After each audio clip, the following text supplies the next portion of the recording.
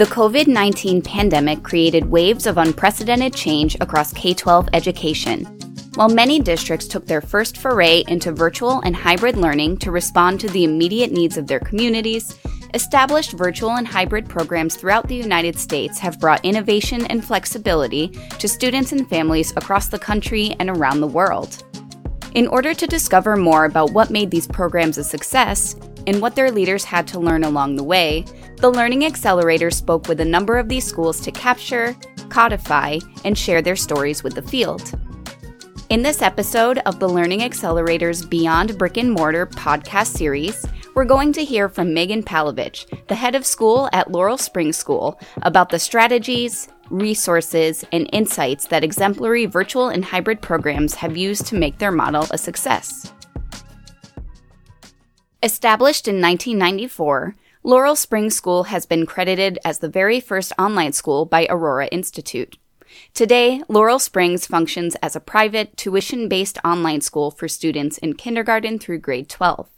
The school also offers the Academy at Laurel Springs, a selective, application-only program that provides high-performing students in grades 6 through 12 with a rigorous curriculum and specially trained teachers. Other offerings include courses students can take after graduating high school, as well as single courses that students can take while attending their primary school. The school offers a rolling admissions schedule, allowing students to begin their classes with Laurel Springs at any point in the year, and serves 5,000 full-time students across all 50 states and 110 different countries.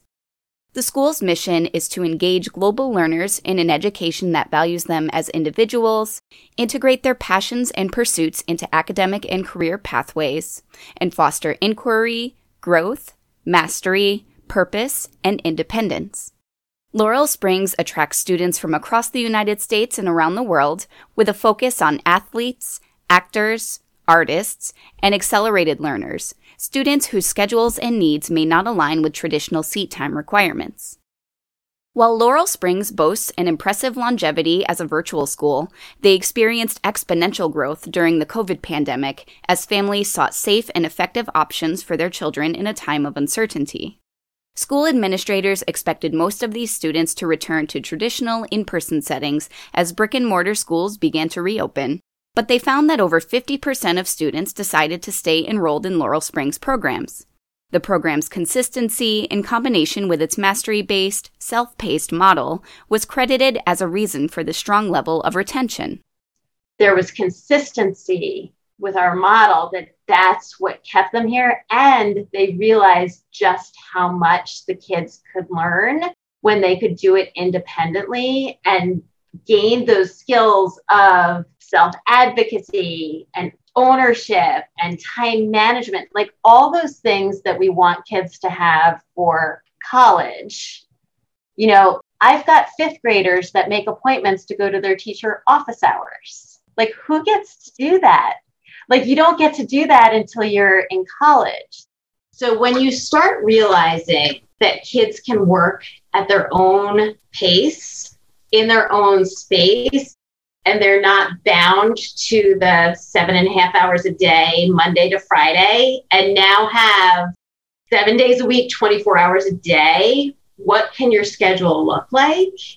It really opens things up. And I think during COVID, that's what people began to realize, the power of the self-paced model. The parents really saw their kids become very independent. And I think that's what we all want as teachers and as parents, is to see that. With Laurel Springs' fully asynchronous model, teachers work to differentiate instruction for students and create a learning experience that is best suited to each individual student based on their preferences, strengths, and interests. Students at Laurel Springs are not given hard deadlines, but rather a more flexible schedule that allows students to get their work done on their own schedule, all while challenging and engaging students in curriculum, projects, and learning experiences that are tailored to them. People always ask me, what's your student-teacher ratio? It's really 1-to-1 because they're not teaching a classroom. So for the teacher to be able to go into the content and then be able to leave authentic feedback for that student, that is either written, audio, or video, whatever modality, works best for that kid. You don't get that in a brick and mortar school. When you couple that kind of self-paced and personalization with our mastery-based model, we don't give due dates on anything. We give them a period of time. So, you have 5 months for a semester. It is your job as a student to be able to finish it. We give you suggested due dates, but I'm not going to take 5 points off for a late assignment. I want you to be able to work at your own pace. Differentiated instruction is great, but when you have 20 kids in a classroom, you can't possibly meet all their needs. And it's not until you have something like this where you can meet the kids where they are. People use personalized all the time, buzzword. At Laurel, we believe personalized education is meeting the child exactly where they are and challenging them where they need to be challenged and supporting them where they need to be supported. Intentionality is key in the relationship that Laurel Springs teachers have with their students. In addition to extensive training in virtual learning and a rigorous hiring process, Laurel Springs works to ensure that their teachers are equipped with the tools, expertise, and time to get to know each student, their goals, and how to best support them. My teachers, I want you to figure out how this kid's going to communicate with you. Is it going to be, are you going to text them? Are you going to go in your live classroom? Are you going to email them? Are you going to call them? You personalize to their mode, and that's how we do it. The second thing I would say is teacher office hours are crucial to that relationship with the child. My teachers have 2 hours of office hours a day. If a kid's in a completely different time zone, I want them to advocate for themselves to say, hey, can't meet that. Can you meet? They'll meet. And the teachers need to be trained that in those office hours, they are not giving out answers. You are problem solving. They are truly the guide on the side that is helping to support them as they're learning how to learn. The third thing that I think is pretty cool about what we do that would be awesome if districts could do, we have a live help room open 15 hours a day. So I've got teachers and department chairs that staff it. So think about when you're online shopping and you need help with something, like you can get help immediately. If the teacher is not available, what we realized is kids will email their teacher and stop working, right? So I want them to go to the office hours, teacher's not there. I want them to go to LSF Live and get help there. And if they can't find someone to help them, I want that teacher to move them on to something else. Let me look in your grade book. Oh, you have this assignment coming up. How much work have you done on that? Those kinds of things. I think where districts fail is giving their counselors 400 kids, right? So at my school, they have about 250 kids, but they also have a course. The counselor is the teacher. It's very targeted. In 9th grade, you're introduced to Naviance and you learn things about time management and all of those things. And then it builds to, we're a college prep school, so we're preparing you to apply to college.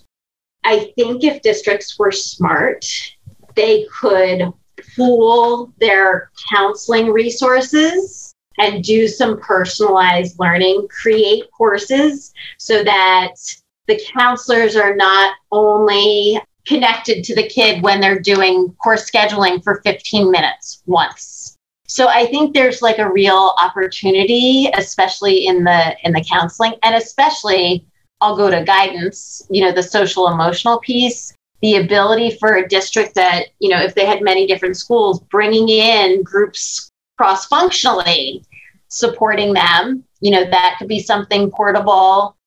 It's a whole village that makes this happen.